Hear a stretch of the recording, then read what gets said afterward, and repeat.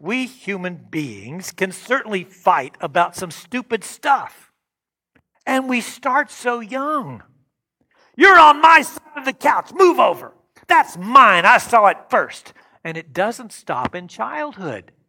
Even after we finish fighting over who gets the last cookie, we're still sparring over sports and pushing our politics and debating the data and arguing over actions. Now, that's not to say that there aren't a few battles that are actually worth fighting, like against taxation without representation in the 1700s, or ending slavery and preserving the Union in the 1800s, or stopping Japanese and German aggression in the 1900s, or fighting terrorism in our century.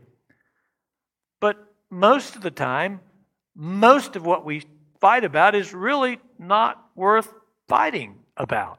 And that's what Paul's point is today as he writes to his friends in Rome in this 14th chapter of Romans. In verse 1, he opens, "Except the one whose faith is weak, without quarreling over disputable matters." Now that sounds reasonable, but what constitutes a disputable matter? What's worth a fight? That's the rub, isn't it? And you wonder, okay, well, what was the problem that prompted Paul to write his friends in Rome?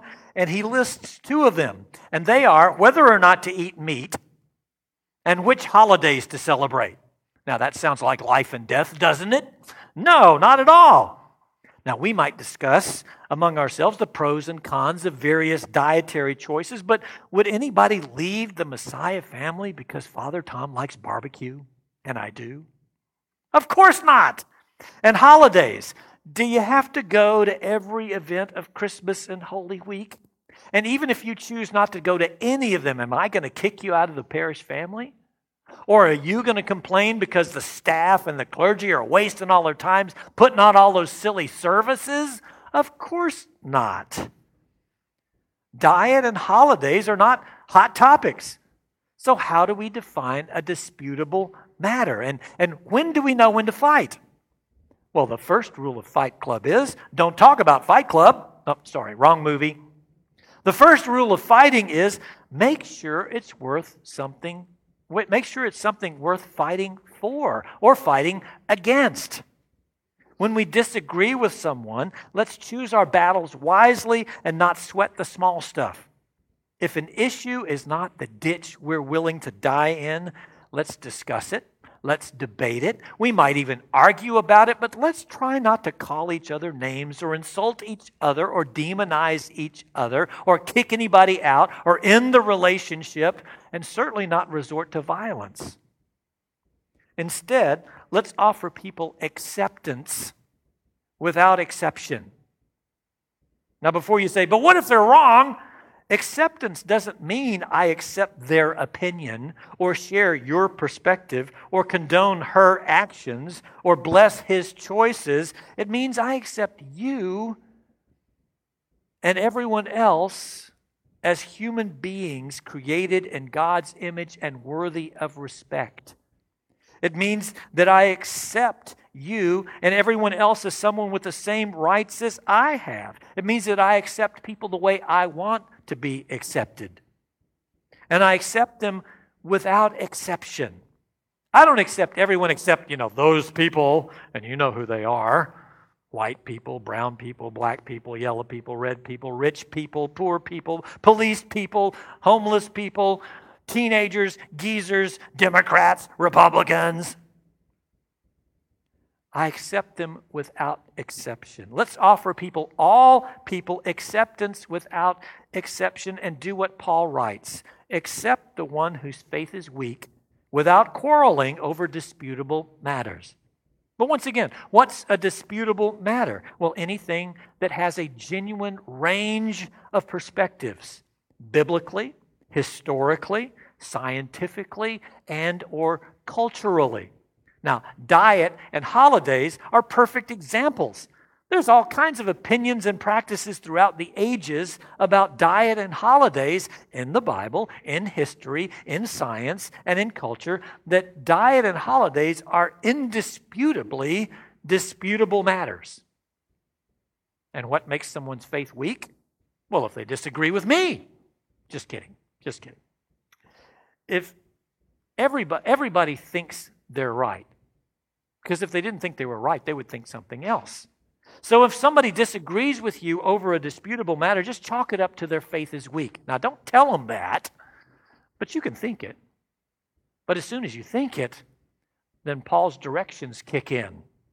Accept the one whose faith is weak without quarreling over disputable matters, which means learning to disagree without being disagreeable and letting you have your opinion without my quarreling with you or trying to change your mind, because I respect your right to be wrong. Just like I hope you will respect my right to be wrong. Now, if something is an issue of salvation or justice or something that genuinely hurts people and is a ditch you're ready to die in, then take your stand and state your case and come out swinging. But if you go to the mat too often with too many complaints, it's not going to take long before people are going to label you a whiner or hard to get along with or unreasonable, and they're going to quit listening to anything you say, and they're going to roll your eyes and walk out of the room when you walk into it. So when we disagree with someone, before we ball up our fists and come out swinging, let's take a breath and a step backwards and look at the issue from several angles and ask ourselves, is this disputable or is this worth fighting about? Well, if it is, then go for it. But if it's not, let's accept the person without quarreling. Because as St. Paul says in verse 4, who are you to judge someone else's servant? To their own master they stand or fall, and they will stand, for the Lord is able to make them stand. God is God, and we're not. Which means that all of those folks who see things differently from me, they belong to God, not me. They're His servants, not mine. And God is their master, not me. I don't have to fix them. That's God's job, not mine. Paul continues in verse 5. Each should be fully convinced in their own mind. Even if something is disputable, it might be important. And if it's important, let's think and pray and research and talk and listen to people who know more than we do so that we can make an informed decision that's reasonable and defendable. Let's be fully convinced in our own minds instead of doing stuff or believing stuff just because mama or the government or the media or even the church tells us to. For instance, there are two very disputable matters that all of us are dealing with right now. Our response to the COVID pandemic and who we're going to vote for this fall. No matter how convinced any of us are in our own minds about either of those subjects, both are completely disputable. With COVID, for 6 months now, we've all heard a wide range of scientific data about what's safe and what's not. The government restrictions and guidelines have changed repeatedly, and they vary from county to county, from state to state, from country to country. And the statistics are unclear about how many people have actually had the disease, how many people have died of the disease, how many people died with the disease, but really died of something else. And add to that the emotional trauma from isolation, financial trauma from layoffs and furloughs and failed businesses, and societal trauma from riots and looting in many cities. And with all that mishmash of numbers and science and politics, it's hard to discern what's accurate, what's best, and what, if anything, is safe. The front page of the Sentinel this morning shows this really is something. It says 6 months. 6 months, half a year into the coronavirus pandemic, Central Florida continues to endure deep division. And it follows Highway 50 from the Gulf all the way to the Atlantic, and it goes from community to community to find the range of people and what they believe and what they think is really real and what they think is not real and what they're worried about and what they're not worried about. I'm not going to tell you what to do because I trust you. I trust you as grown-ups to prayerfully weigh the evidence, to look at the statistics, to consider the risk factors for your age and your health, and to make an informed and faithful decision about how to respond. And because I trust you to make a decision about your health, wise decision about your health, that's why we offer as much or as little physical contact as you wish when we worship in person and online. That's why at the Peace, you're welcome to stay seated and wave at people and stay away from them, or mill around and hug folks. That's why we offer communion here and at drive-through. And this past week, we started mailing out communion to folks who are watching us on Sunday, but still don't feel like it's safe to come out to drive-through communion. That's why I visit with you face-to-face when you're here and at drive-through on Mondays. And I'm writing postcards to everybody in the parish to let you know I love you and to touch in with you. That's why I welcome you to wear a mask when you're here, but don't require one. Now, I know we have some folks who are not coming to in-person because we don't require masks. But we also have some folks who wouldn't come if we did require them. And I'm committed to accepting everyone without quarreling. So wearing a mask or not is your choice. In the election for president, neither candidate is the monster the other one says he is, or the savior his own party makes him out to be. Both of them have shady dealings in their past and questions about their moral and or mental fitness for the job.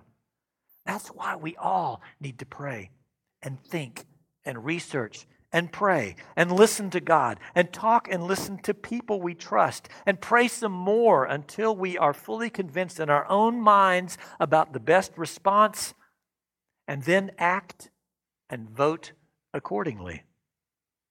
Now, if you wear a mask and I don't, or I vote one way and you vote another, since those are disputable matters, it's entirely possible that the same Holy Spirit who is nudging me in my direction is nudging you in yours. So when we encounter folks who reach different conclusions from us, we don't have to agree with their conclusions, but let's accept them as people without quarreling, because they answer to God, not us. Paul puts it like this in verse 7. None of us lives for ourselves alone, and none of us dies for ourselves alone. If we live for the Lord, and if we die for the Lord. So whether we live or die, we belong to the Lord. And since we and they belong to the Lord, that puts us all in God's family, which prompts Paul to ask in verse 10, you then, why do you judge your brother or sister? Why do you treat him with contempt? For we will all stand before God's judgment seat. Even when we passionately disagree with someone and every fiber of our being is screaming, you're wrong, that doesn't give us permission to judge people or speculate about their motives or treat them with contempt. Because how we treat others with judgment and contempt, or with mercy, grace, and acceptance, especially about disputable matters, how we treat others is how God will treat us. Paul concludes in verse 12, so then, each of us will give an account of ourselves to God. Let's start practicing acceptance without exception now. First with each other, and then with everybody else in our life, so that when Jesus comes again in glory to judge the living and the dead, and it's our turn to stand before him and give an account of what we did with our life and why, that he'll smile and say, I saw you, and you loved people. Well done, good and faithful servant. Enter into the joy of your master.